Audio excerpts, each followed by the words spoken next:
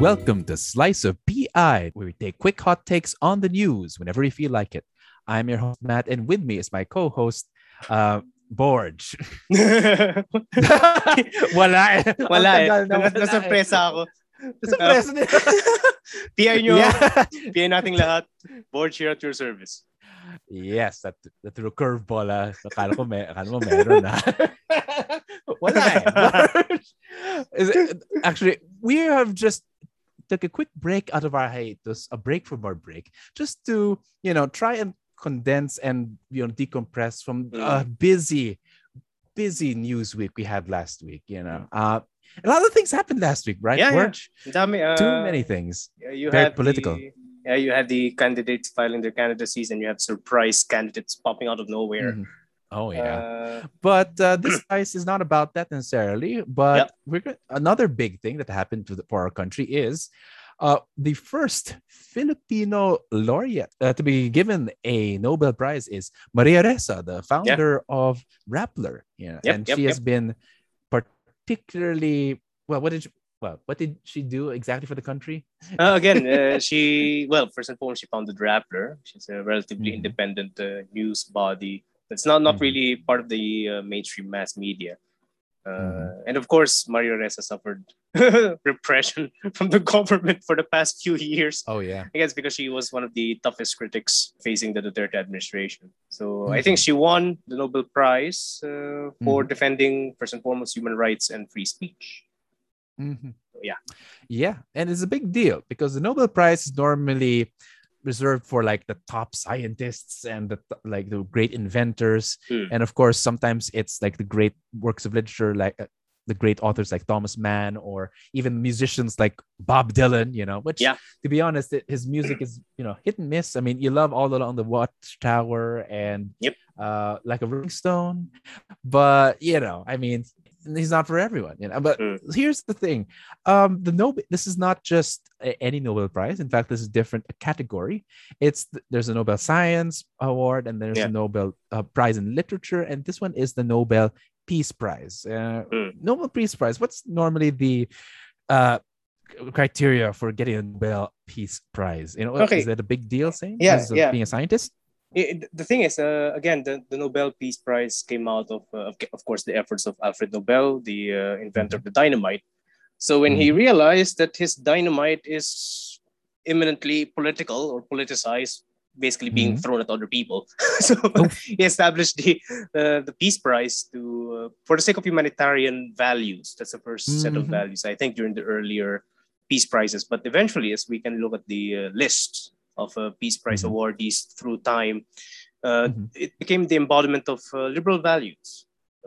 So you have the likes of, of course, the same humanitarian purpose as well. So it was given to several organizations. So that's another thing that we can take into account. It was given to the Red Cross. UNICEF, I think, received Nobel Peace Prize back in 1965. But it's also given to liberal champions of liberal values. You have Martin Luther King Jr. be one. Right. So yeah. It's funny thing is that it's being usually awarded by Switzerland, am I right? Like no, Norway. Norway. Oh, right. Norway. Well, Norway, like most Scandinavian provinces, are more neutral than other countries. Am I right in saying that? Norwegians more neutral. Well, they have their own share of being involved in European politics. I mean, Norway was under the Nazis, first and foremost. So I think that I think by being under the Nazis, I think that more or less drove the direction of the Nobel Peace Prize towards more liberal ideas. So yeah. And I believe there was, the thing about the Nobel Peace Prize is that I think we discussed this. It's different from the Science Prize because there are standards in science.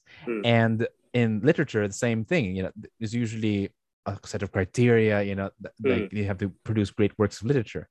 For the Nobel Peace Prize, it's different because weird thing is that President Barack Obama, was barely a year into his office, and he was offered the Nobel Peace Prize, being the first African-American person to win the White House, as president. So I'm like, I mean, it's a bit premature, but, it's more of a symbolic victory. So the Peace Prize seems to be the most political prize compared to the others. Yeah, and explicitly liberal, as you said. Yeah.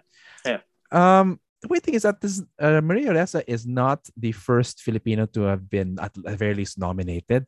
In fact, you have at least, well, there's two Filipinos who were a part of the Abolish Nuclear Weapons group, the part of an organization that tried to abolish nuclear weapons, Jasmine Galatze and Loretta Castro.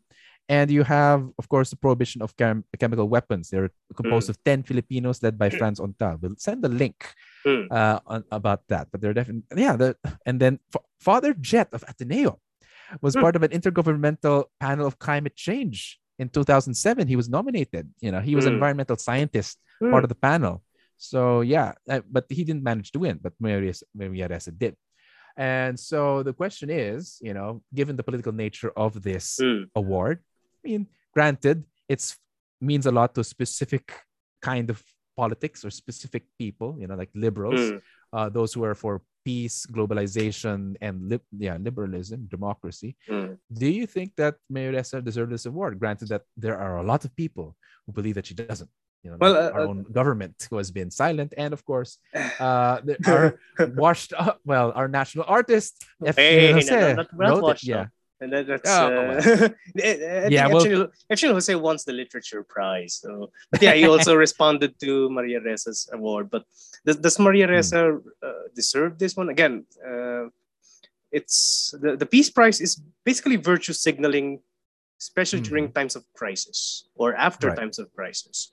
So as of now, I think the committee probably saw, again, the democratization, the liberalization, the breakdown of liberal institutions in the Philippines. And again, Maria Ressa also won this along with the Russian journalists, just to take into account. So Dmitry Muratov, journalist now in Russia. So their citation is for their efforts to safeguard freedom of expression, which is precondition for democracy and lasting peace. Again, a liberal value. So she deserved this one. I think the Times, the Nobel Prize Committee responding to the Times, as far as liberals are concerned, she deserves it.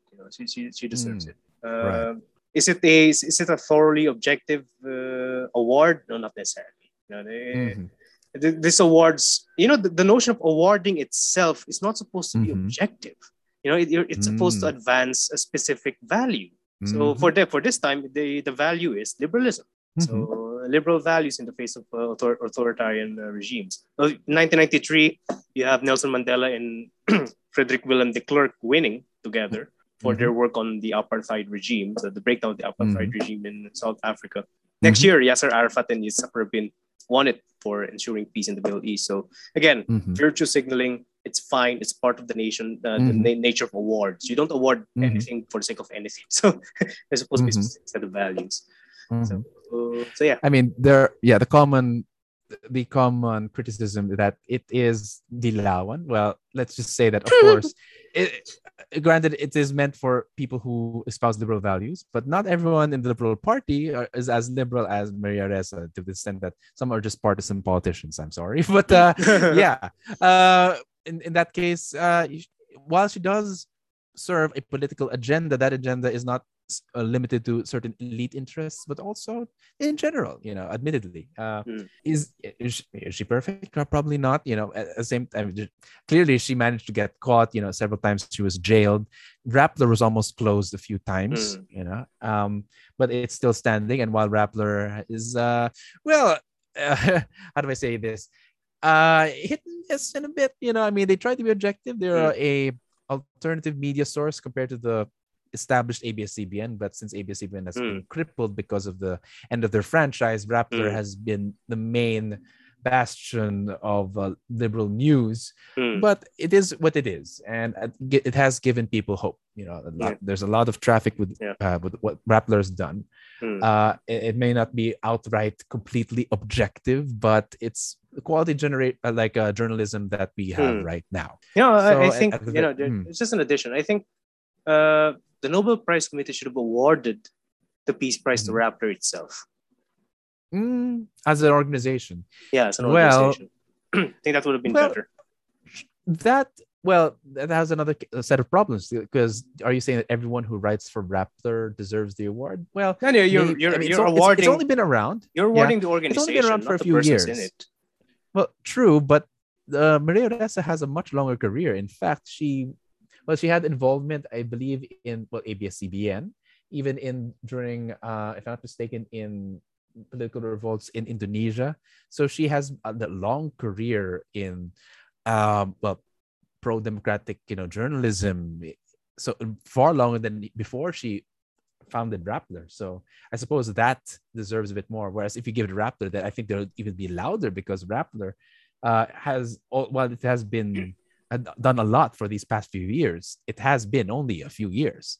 So that's where it's not, it's a bit more, it's possible, it's plausible, but there'd be more problems because are we saying that every single columnist on Rappler is worthy of being a Nobel laureate? Like I know Again, someone who's again, doing like movie reviews there. It's like, you're hit and miss, you're awarding it as a platform, not the people in Sure. it.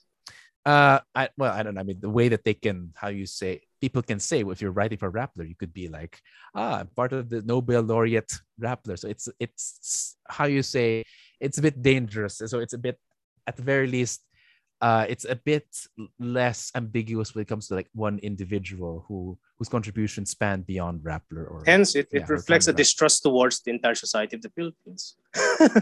Not necessarily society. Such an organization can be infiltrated by non-liberal entities, hence it does not deserve any award. So that's why. I mean, that's why even that's what. Well, if you notice, most of the other Filipino nominees were organizations, and yet they didn't win. I don't know why. But with regards to individuals, there's something probably less risky about an individual being awarded, because there are some members that might not deserve it, so they're very careful. Some are more deserving than others. So that's one even thing the same even individuals are questionable. I mean, come on, Theodore Roosevelt won the damn thing simply because he mediated the peace between the Russo-Japanese War. Then again, we know Theodore Roosevelt. Yeah. He invented the teddy bear. No, I don't know. But he was the basis of teddy bear. And so that's Maria Ressa. Congratulations, Maria Ressa. That was a great victory for the Philippines. You make your country proud, not just for liberal Filipinos, but liberal Filipinos in general. Next, the special. That's the first slice. For the second buy one, take one special, the second slice is a bit more sober. We have the death of Chito Gascon, who was serving as the Commissioner for Human Rights and who has been a particular, of course, critic of Duterte. So while one critic of Duterte was awarded for her contributions to journalism, one recently, well, of course, passed away, despite being, of course, in the Commission of Human Rights, which is part constitutionally mandated to maintain human rights. At one point, Duterte administration, well, in particular, Pantaleon Alvarez, reduced their budget to 1,000, and of course, but he fought through. He continued to speak against the regime, despite being hammered by the regime as well. So, and now eventually he succumbed not only to to COVID-19 itself, which we have all been fighting in one form or another, but also, I suppose, you have anything to say with regards to this particular individual, Chito Gascon?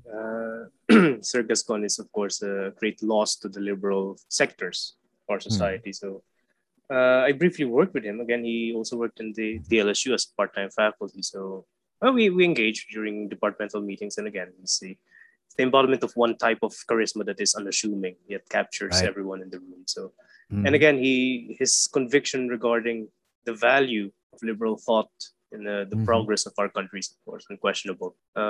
Again, he fought against the government abuses of human rights. So, since EJK, or judicial killings, extrajudicial killings, or let's just say killings. I don't want to call it extrajudicial, just basic killings have been perpetuated by many government police forces. So, the fight was, I'll be realistic. So it was not a successful fight since the regime is still intact and abuses are still there. But he fought a good fight. So, we have one pillar of Philippine liberalism passing away, and we have another one being awarded. So, what does it say about the future of liberalism in the Philippines? What do you think? God giveth, God taketh away.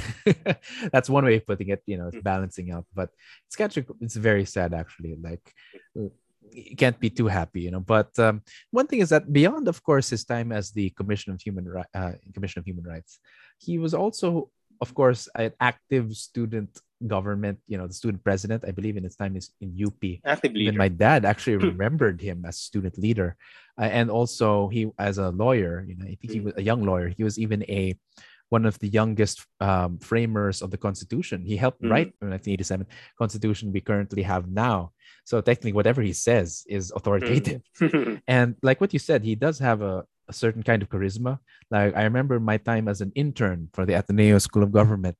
The roundtable discussion had like big wigs, like secretaries and associate secretaries of, associate commissioners of the COMELEC, of political parties, organizers and big people, NGOs, political analysts. And then you have this guy, unassuming, who just comes in late. And then all of a sudden, when he starts speaking, everyone is silent and everyone listens. So he captures the room. And it's like, who is that guy? It's like, oh, he was one of the youngest framers of the Constitution. So he was one of the hands that wrote the Constitution. Like, wow, this guy. And the weird thing is that definitely he had the habit after the event, he had the habit of like giving cards. So my only interaction was I shook his hand, got his business card. And this is around like 2011. So that's around like 10 years ago. And then fast forward to 2015, where I first started teaching at De La Salle. Of course, wala pa akong pwesto, wala pa akong upuan sa opisina natin. I didn't have a place in the office yet. And that is like our secretary at the Verse said, dito ka lang, boss. Like just stay here. It's like, so may gamit pa dito. There's still stuff. Kanino ba to? It's like, kay Sir Chito Gascon. Like, Sir Chito Gascon. So in a way, I inherited his spot, in our office in DLSU. It's like it's kind of spooky the way his presence is in my life. And speaking of, not only that, I also inherited one of his classes, Cinema and Politics, because I remember in that office there were some DVDs which he used to teach cinema and politics. So I hope to give that course justice. So yeah, so it's a very lot of things, and yet people make fun of his death. But the weird thing is that one of his last words is he like, of course, he I think he knew he was very sick. He said, when I'm done here, please bring me home so that someone else who needs it more than me can use it. So that's like, wow. And I think a lot of people, especially in the civil society, describe them as a living saint almost. So yeah, I mean, be careful, not like. No, we would not worship. And that's one thing. Yeah, but he's worth at the very least remembering. I have no love lost for liberalism in the Philippines, so we know that. But Sir Chito's passing away is, of course, a loss to citizenship here in our country. So right. So yeah, there are people who speak of liberalism and people who teach it, people who read about it, and then there are those who live it. And he is one of the few people who lived it. So yeah, rest in peace, Sir Chito Gascon. Whew. So that was the slice. One honored liberal, the other one passed away. So yeah. Anything else? Yeah, I think that's it. So we need to inquire about the future of liberalism in the Philippines, given that there's a change of guard to an extent. Right. Anyway, so thank you for listening for this slice, buy one take one slice, and we will resume. I know we kind of avoided it, but everyone, we were expecting us to talk about candidates and the actual viers for higher office, like president, who will replace Rodrigo Duterte. Well, eventually we will be releasing our special COC, filing of candidates special. Halloween special. Halloween special, because it's kind of scary, You'll never know what's going to happen. So a lot of ghouls and ghosts. So yeah, vying for the position. Very weird set of characters. And there's a lot to say about it. And we hope this will, how you say, make palipas or to tide you over. But may have other slices of PI. But hope you enjoyed this one. But until the next episode, magandang gabi, mga PI.